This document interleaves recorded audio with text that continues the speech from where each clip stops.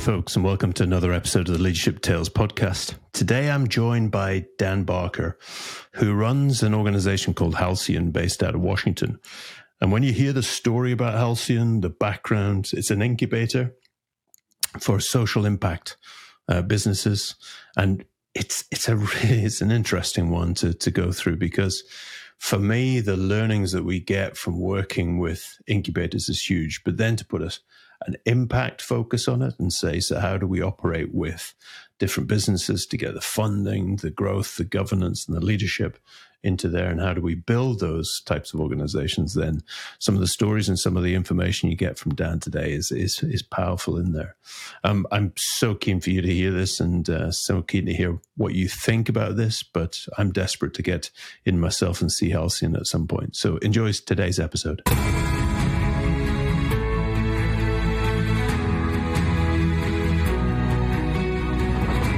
Hey, Dan. So, Dan, welcome. Welcome to the podcast. Thank you. Glad to be here. Great to have you on. For the listeners, why don't you tell us a bit about yourself, dig into your past history, tell us a bit about how you got here. Sure, yeah. So I serve as managing director at Halcyon. We're an incubator and investor in early stage impact-driven companies from across the globe. And our goal is to make impact really the future of business, and having impact at the core of how business functions, really the reality for our future, because we know that's what's needed to make us more prosperous, more equitable, more sustainable moving forward. I got here through kind of a roundabout way. I actually started my career as a researcher focused on international development and global health. Then I moved on to, from the world of ideas. I had the chance to work with really smart people who had the best ideas, honestly. But in my experience, many cases, PhDs really undervalue what it takes to make those ideas happen in the real world. But I saw some of those failings in real time. Wanted to think about where I could go to get some of those strategy skills, things about like, how do you actually get this brilliant idea and see it realized in the real world. I went to grad school and decided to go to the consulting route. It was a skill set that I thought would be valuable. And that's actually links very neatly back to how I ended up at Halcyon. Quickly realized within consulting that I had actually very limited attention span for things that I was not interested in. I was lucky enough, after a first kind of slog of a project, which was not terribly interesting to me, to be able to navigate towards more social impact projects, which was fantastic. And one of those projects was actually running a pro bono engagement between Deloitte and Halcyon. And so actually was able to run that. And that was my first exposure to Halcyon, and was really thrilled by that. And after 3 or 4 years at Deloitte, wanted to think about how I could do this kind of intersection of the private sector and social impact full time. And so moved into the world of corporate social responsibility, first at BlackRock and then at MasterCard. And at MasterCard, I really got to sink my teeth into kind of another full circle moment. I was responsible for supporting research that focused on financial inclusion, economic inclusion, future of work, and how we could translate that kind of research into actionable insights that could influence folks who are actually building. So whether that was folks at MasterCard or others building technologies and solutions to, again, with the full focus on economic and financial inclusion. And after several years of kind of testing the big corporate model of social impact, decided that I wanted to go back to the startup ecosystem. And Halcyon actually wasn't on my radar, but through a chance lunch and conversation, actually trying to recruit somebody to a nonprofit board that I'm on, ended up actually back here in this seat, and really excited to lead our programs here at Halcyon.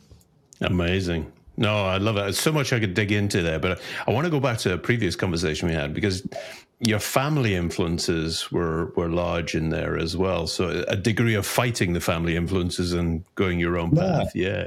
I almost say that it's almost in my DNA, somewhat, so to speak. I was born to Guyanese immigrants in New York City. My mom was and is a social worker, a licensed certified clinical social worker. I grew up seeing her engage with her clients. She worked mostly in nonprofits focused on supporting the formerly homeless, mentally ill, mentally disabled with supportive housing. So running residential programs.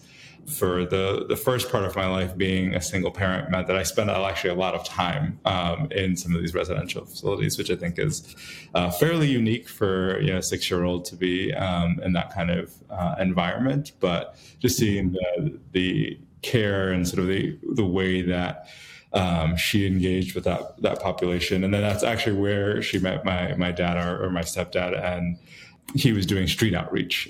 So actually working with people who were unhoused and living in the streets of New York and bringing them into the system. So I've got it from both sides, and spent a lot of, as I said, my childhood and adolescent years in residential housing facilities for the formerly homeless, mentally ill, as well as for folks living with HIV/AIDS and in need of supportive housing. I think it just was a way in which I didn't even realize just demonstrated the humanity of everyone, and how no matter what walk of life or what privilege you think you're coming from, that there are circumstances that can be out of your control, and the need to show compassion and empathy. And that's something that I always say that I'm very lucky to have parents who are much better people and much better humans than I am. Just kind of live up to their example. But as part of that, and seeing how much it took to really pour so much into people who had a lot of needs, I kind of committed that I would never do that kind of work. I would certainly never do social work. And the joke's on me because now I run a residential program. Obviously, a very different population. I'm never. Oh, I am. I knew that I had an interest in international issues. Obviously, my family being from outside of the U.S., so international development was an interest. I thought it was going to be more of a policy wonk. But yeah, in some ways, it is a full circle, life circle to be in this role. Again, I can't claim to have the level of impact that social workers do. It's really truly God's work that they're doing. And I don't know that I'm not a good enough person to do that kind of work, but it is, the focus on social impact is certainly something that I've been exposed to since the very beginning. And I think you do yourself a disservice, but it is natural. My father and the work he did, even my mum, the work, you always look and go, wow, I would never have had the patience. I would never have had. But actually, it's amazing how much we absorb of their lives and their attitudes in terms of how we bring ourselves to that. Fascinating. So tell me about the strategy to execution piece, because when you were talking about the PhD and the ideas bit, for me, I'm a full-hearted believer. I've got so many ideas, but actually getting them to any sort of final product is always an issue. What was your experience there? Tell us a bit more.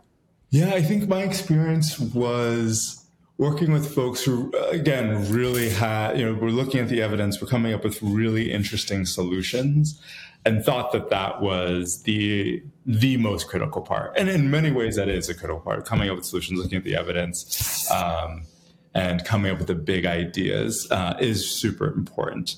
But I saw an undervaluing, particularly in academia, of how you actualize those big ideas in the real world, whether we're doing, thinking about a new solution for community healthcare in rural India, or a new solution for economic development in a community in sub-Saharan Africa. There are a lot of nuts and bolts and ways that what you envision sitting in New York City as a great solution just it's not going to turn out the way you hope for it to turn out in those markets for all sorts of reasons. And it's something that in hindsight, I realize in the private sector, because you have more of that rapid feedback loop. You constantly are testing, right? And actually seeing what's happening in real time. And if you don't do that, you don't exist anymore. We don't have that in academia, and particularly in some of the bigger nonprofit institutions. You can run down a path for 5 years and realize, oh, wow, this is actually isn't working in the real world. And you can do that without necessarily having the same level of feedback and accountability that you would have to if you were doing this for profit, which also kind of led me towards this idea of how to explore what I was thinking of as more sustainable models that had more of that direct feedback loop. I don't want to make that sound like I do not believe in public or philanthropic investment. I am not one of these people who will tell you that the private sector is going to be the solve for every social issue. In fact, I think the role of government and the NGO or nonprofit sector is really important in many of these public goods conversations. But I did want to be able to leverage more of that learning from the private sector to realize some of these grand visions. For me, it's the same for design thinking. What we're talking about here is feedback loops, MVPs, minimum viable products, prototyping, experimenting, testing. And a lot of that is organizations who have profit and have funding enables you to do that. So a lot of what you're doing now in Halcyon House is about enabling, incubating some of those ideas and working with that. So tell us a bit about Halcyon House, because it's got an interesting background, and there's little things about what houses, what buildings you're working in that I was fascinated about. Yeah, it's fascinating. So Halcyon, as an organization, and that's what we're called, inherited our name from Halcyon House. Halcyon House is a historic property here in Georgetown, Washington, D.C., built for the first Secretary of the Navy, Admiral Studdard. Should acknowledge, who built this building, who built many buildings in this area in Washington, D.C. It was built by slaves for this admiral at the start of the American experiment. And so we've got a storied history, just starting from that genesis, right? Through many, many iterations. We were lucky enough to have a co-founder, Dr. Sachiko Kuno, who purchased this property and really wanted to create an inspirational space for other founders. She's an amazing founder in her own right. After exiting her company, wanted to give back in this way. And we believe she was successful in certainly creating an inspirational space. You or any of your listeners are in Washington, D.C., would love to give you a tour because it is pretty fantastic. And where we started out was in 2014, was actually bringing entrepreneurs from across the world to live and work here. That's our residential program where we got our start. And yes, our founders actually do live in the house in this incredible space for 14 weeks, getting access to a variety of supports that kind of focus in around 4 areas. Getting the business fundamentals. We all know that the nuts and bolts that businesses need to work out. Figuring out investment readiness and really taking a broad approach to that. That is looking at the variety of financing options and tools that might be available to our entrepreneurs to support the scale of their ventures and their impact. Impact, and most importantly, because as I mentioned at the beginning, we're focused on impact-driven startups. So that's how you define, measure, and tell stories about impact, because all 3 of those are really important. And finally, leadership. And that is a big emphasis for us. Thinking about that journey from founder to CEO. In our residential program, each of our fellows, as we call them, are paired with leadership coaches, so they can actually work through some of these issues. Many of them are thinking about how they're growing their team, what's the kind of culture they're trying to set up, and increasingly we're thinking about governance and ethics. We cannot assume by just having a social mission that means that all of the governance and ethics things are going to be taken care of. We've had some unfortunate examples of why we can't make those assumptions. I'm sure you've watched the Theranos documentaries and series. Same thing with WeWork and WeCrashed. We've had some pretty clear examples that just having a nice mission is not enough. So all of those things are really important. And then what kind of undergirds all of that is the community that we build among our fellows. And I'm actually not a founder, right? So I can bring resources, I can corral support, But in terms of understanding the day-to-day of what's happening, it's really that community of a network of founders together that's able to support each other and to be frank and honest about what they're doing. So that's the core of the program that I run. I should mention that for our incubator, for any of our programs, we don't take equity, which we think is really important.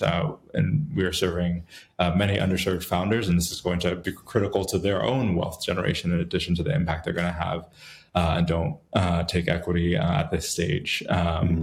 We do, developing out of this residential program, have developed other programs. So recognize that everyone can come to Washington, D.C. for 14 weeks to live and work here. And I should have mentioned that our residential program is industry agnostic, region agnostic. Folks can truly come from anywhere as long as impact, whether that's social or environmental, is at the core of the revenue model. We've developed what we call intensives, which are shorter programs and are differentiated in that they're more focused around a specific issue area, a specific demographic, and or region. So for instance, this year we'll be running intensives, one focused on climate resilience in Latin America and the Caribbean, another focused on ag and food tech across Africa, really thinking about how you can leverage technology to address some of the food insecurity challenges. Another program for tech-enabled organizations from the Middle East and North Africa. And the last one is actually focused on entrepreneurs from the greater Washington area who are from and are serving historically disadvantaged communities. So you see that each one of those takes on a different focus, and so we build the program around them. And then finally, recognizing the needs that we saw from our founders, develops 3 investment vehicles to really close some of the gaps that we were seeing at this very early stage when we're looking at pre-seed and seed ventures. So we've got the Halcyon Fund, which is a $5 million fund, which invests exclusively in ventures that have come through Halcyon or any of our programs. We've got our Halcyon Angels, a group of accredited angel investors who invest in Halcyon Ventures, as well as other impact-driven ventures that are sourced by a team.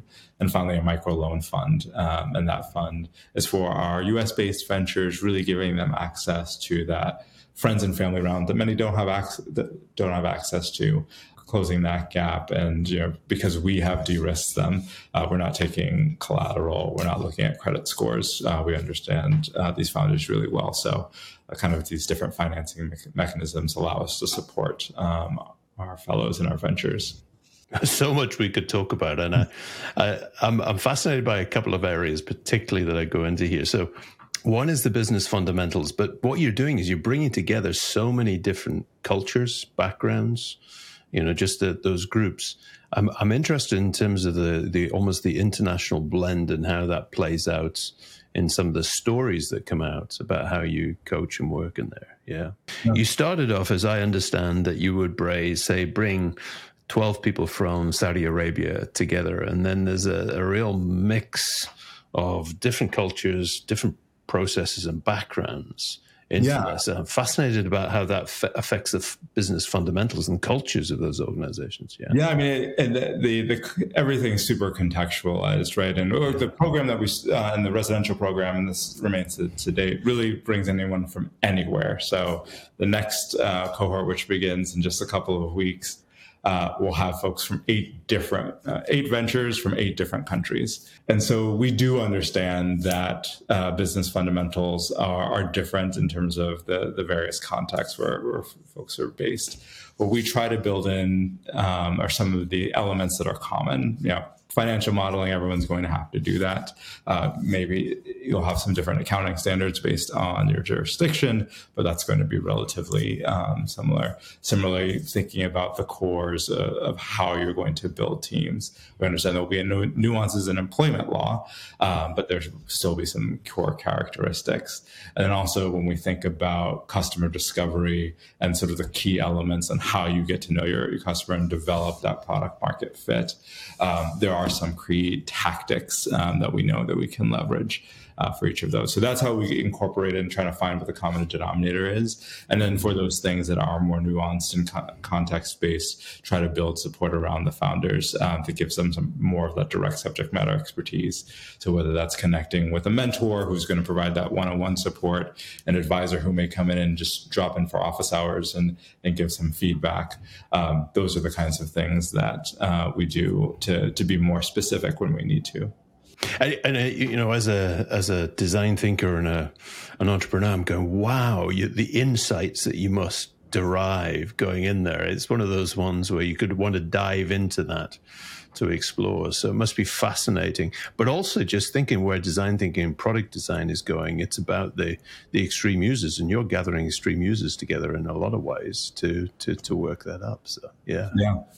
I want to pick up on the impact as well, because defining impact, we're going through ESG at the moment, and we're thinking about becoming a B corporation.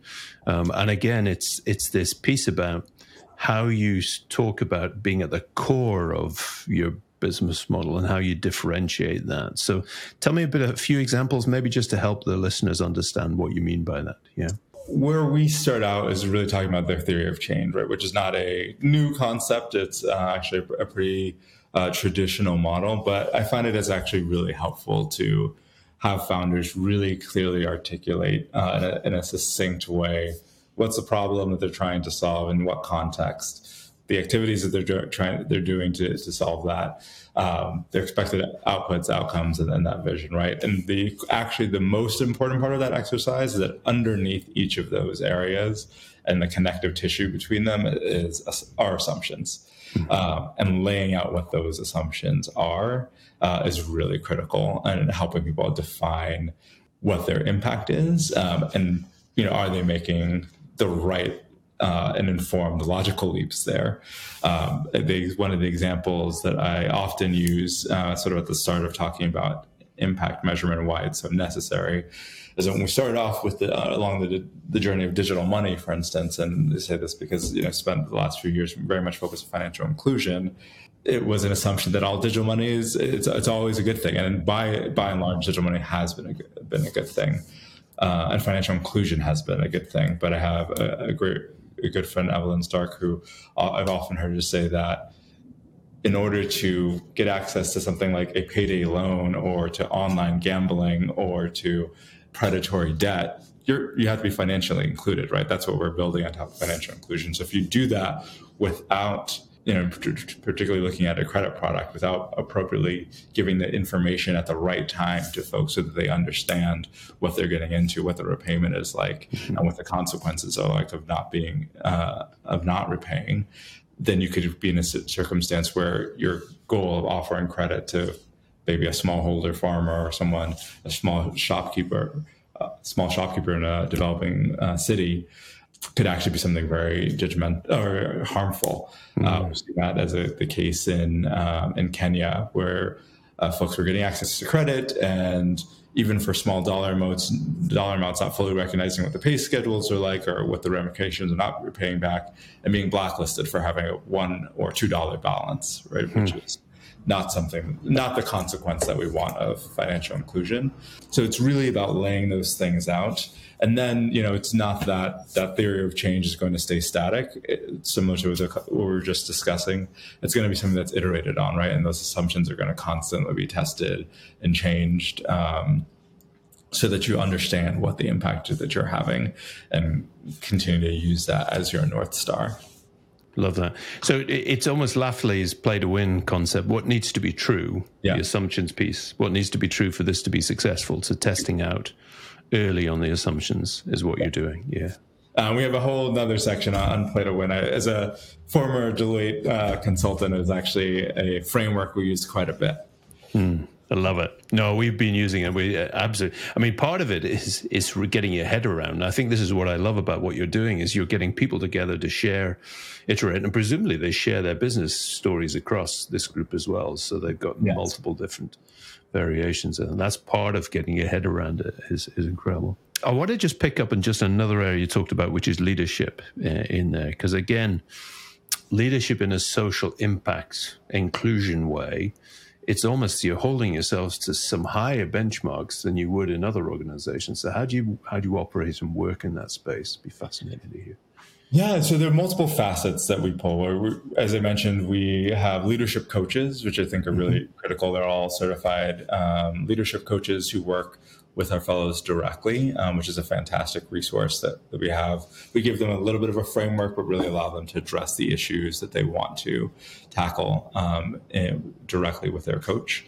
What's always interesting about that is you have at least one or two in any cohort who's like, I don't really believe in that. I don't really need that. And more often than not, folks come out really valuing that experience. Yeah. Sometimes people aren't ready for leadership coaching, and leadership coaching is not therapy, but I think there are some analogies.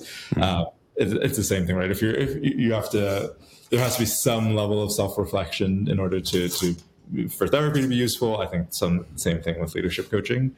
So that's one mechanism. We also have a few sessions where we focus in on leadership coaching, sort of more of our skill series approach, one led by Kate Goodall, our CEO and co-founder, really thinking about, as you are building the culture of your organization, what is that culture that you want to have, and how do you embed it? What are the rituals that you create? How do you embed that in hiring, onboarding, and offboarding? Right? There's all of those things. These founders are really lucky in that they get to choose, right? They are determining what the culture is going to be. It's their venture, and theirs really to make that decision. Obviously, there should be some participatory elements in it, but at the end of the day, they are the leaders, and that's, I think, really, really great, but also daunting, particularly as they think about growth. And then there's another element that we do, which is peer case consultations. So really, again, leveraging the community. The founders come, we give them a methodology, how you actually work through this hour and a half with your peers, but one of the fellows comes with a challenge, and they're really leveraging the collective intelligence of the group. And often those challenges are the people-related challenges, right? We know who to go to if we've got a challenge on a particular element of the technology that we're trying to build, or a particular element of design. There are specialists in that.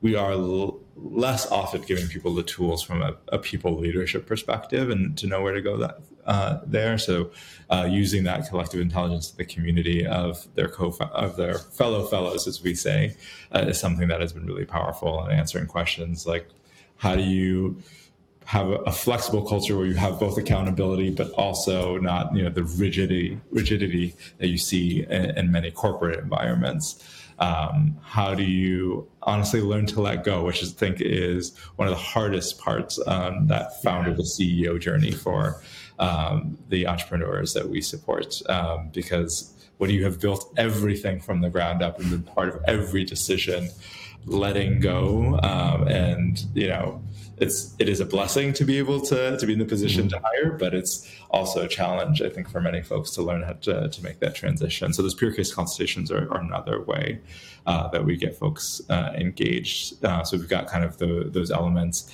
And increasingly, we've been thinking about governance. And most recently, I've been very lucky to work with David Porteous and his new venture at Integral as they're coming up with new frameworks and how early stage companies should be thinking about governance. We've been able to leverage some of the learnings that they've developed in the most recent cohorts, which has been really fantastic. And it's an evolving conversation, right? We've seen whole companies get billions of dollars and not have a real board, right? With an external board member. FTX is a great example of a failure of governance. And a failure, there's so many failures, so we could spend a whole podcast talking about that. Always have failures. Well, failure is a good thing, but it depends on the scale and the impact. that governance piece is something that I'm curious and interested to dive a little bit more into. Something that when you're running a program like this, you have to balance out is, what do you provide that is in demand, right? And I would say at the top of that list, everyone wants to talk about investment. Everyone wants to talk about how to get money. completely understand that is the biggest bottleneck for early stage ventures. It's a little less sexy to talk about what your governance structure is, and particularly for a founder who's just out there trying to build, they don't really want to think about like, oh, that sounds like bureaucracy. And so how do you balance that with like giving folks something that we know will be of service in the long term, but maybe isn't the sexiest thing in the moment? And how do you frame it in the right way and calibrate it so it's actually relevant, right? Talking about a full-fledged board and lots of policies, procedures, and Robert's rules, like that doesn't make sense, for somebody who's a year into or two into their venture. But there's still governance considerations for them to have, particularly as they fundraise and think about bringing on new folks into. So that's one of the areas where I'm really curious to do a deeper dive on and see how our curricula evolves in that area. I love that. And also probably massive learnings for just generally outside into the world about how we do governance by having that hothouse and the incubator to learn. So it links to a question I've got in my head, which is about how you measure all of this, how you measure and how do you track people have gone through. So when were you founded? How many years have you been going now? So it'll be 9 years this year. So 2014. So we're on the cusp of our 10-year anniversary. We track metrics that I think are similar to many other incubators, accelerators in this space. We look at the survivability rate of our companies. We look at how much they've raised, how much revenue that they've been able to make. We also look at how many lives they've impacted, because we've got so much diversity in the kinds of companies that we support. We ask the founders to define, again, how they're measuring that impact, and then rely on them to provide those numbers. And so those are the core metrics. And for us, it's also key to track who we're supporting. Right? We are really proud of the fact that over 70% of the companies that Halcyon has supported are founded or co-founded by women, and also over 70% are founded or co-founded by people of color. That is critical. We know that those communities have viable solutions and often more capital efficient solutions, and just are not. And everyone has seen the statistics that are abysmal in VC in terms of how much capital is going to women-led companies and to communities of color. We're very proud of like really flipping that on its head and almost having the inverse of those numbers in many ways. You should be massively proud of that, Dan. I could talk and probably I've got listeners who are going, "Why didn't you ask this question on this?" as we go through. So, when we get to it, I'd love to ask where people can find out more about this. But before I do that, I want to end with 3 questions, and it'd be interesting for me just thinking about your humility, about your parents, stepdad, mom, and how you are in this, just what you've learned and what you've picked up in these. So the first question is, what's the one small memorable moment that shaped your leadership career? Yeah, there's so many. But when you ask this question, one that really jumped to mind is an example from when I was an undergrad and actually an RA. And it's fascinating how much leadership skills I learned as an RA, but I had a really fantastic mentor and boss at the time, Daniel, who also named Daniel. All the best leaders are named Daniel. All the best. I love it. Watched him actually go through a really difficult sort of just personal situation, and seeing how he was still able to lead a team, being authentic, but also still demonstrating leadership while dealing with something so personal. I just really reflect on sort of that example of leadership and sort of that balance that he was able to bring to that situation, and something that I think remains my back of my mind when things are, when all the shit is hitting the fan, so to speak. How do you still maintain leadership in those circumstances? Yeah, there's a real integrity there, isn't there? There's a transparency, there's humility, and there's a vulnerability around that, and then keeping yourself stable and working there. I love that. Love that example. So the second question is, if you had one thing you could disrupt in leaders today, what would it be? Yeah, and this is maybe particular to the space that I'm in. I actually don't think that's actually true across leadership.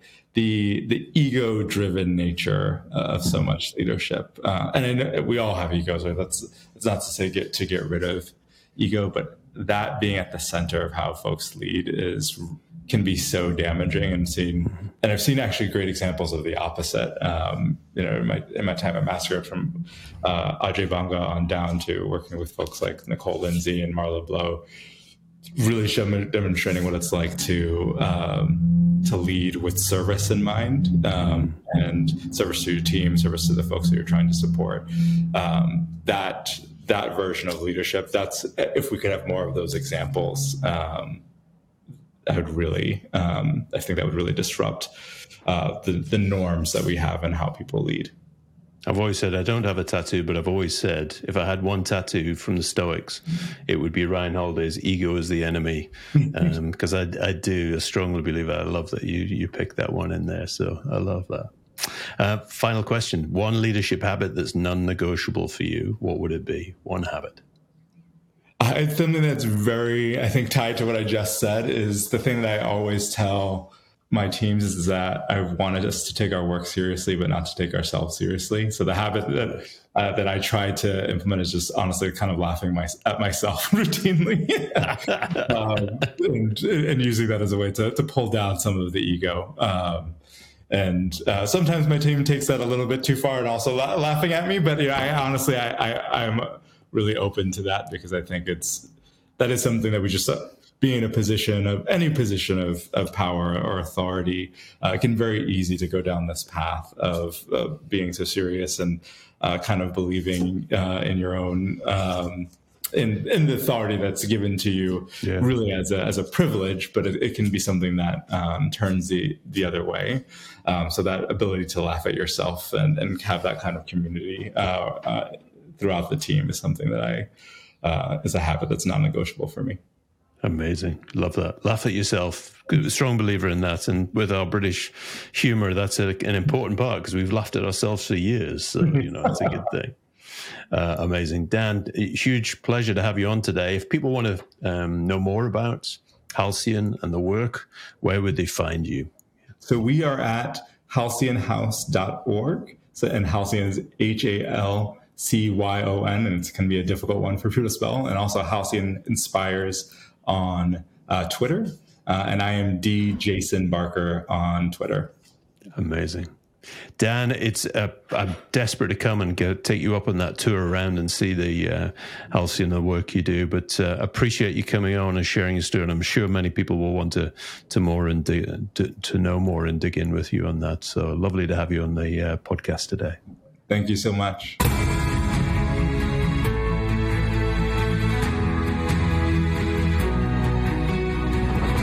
Well, folks, that was Dan Barker. Dan, amazing episodes, amazing learnings. I loved his answers to the questions coming up the end, particularly, the ego piece around disrupting leaders, and I'm a strong believer in that.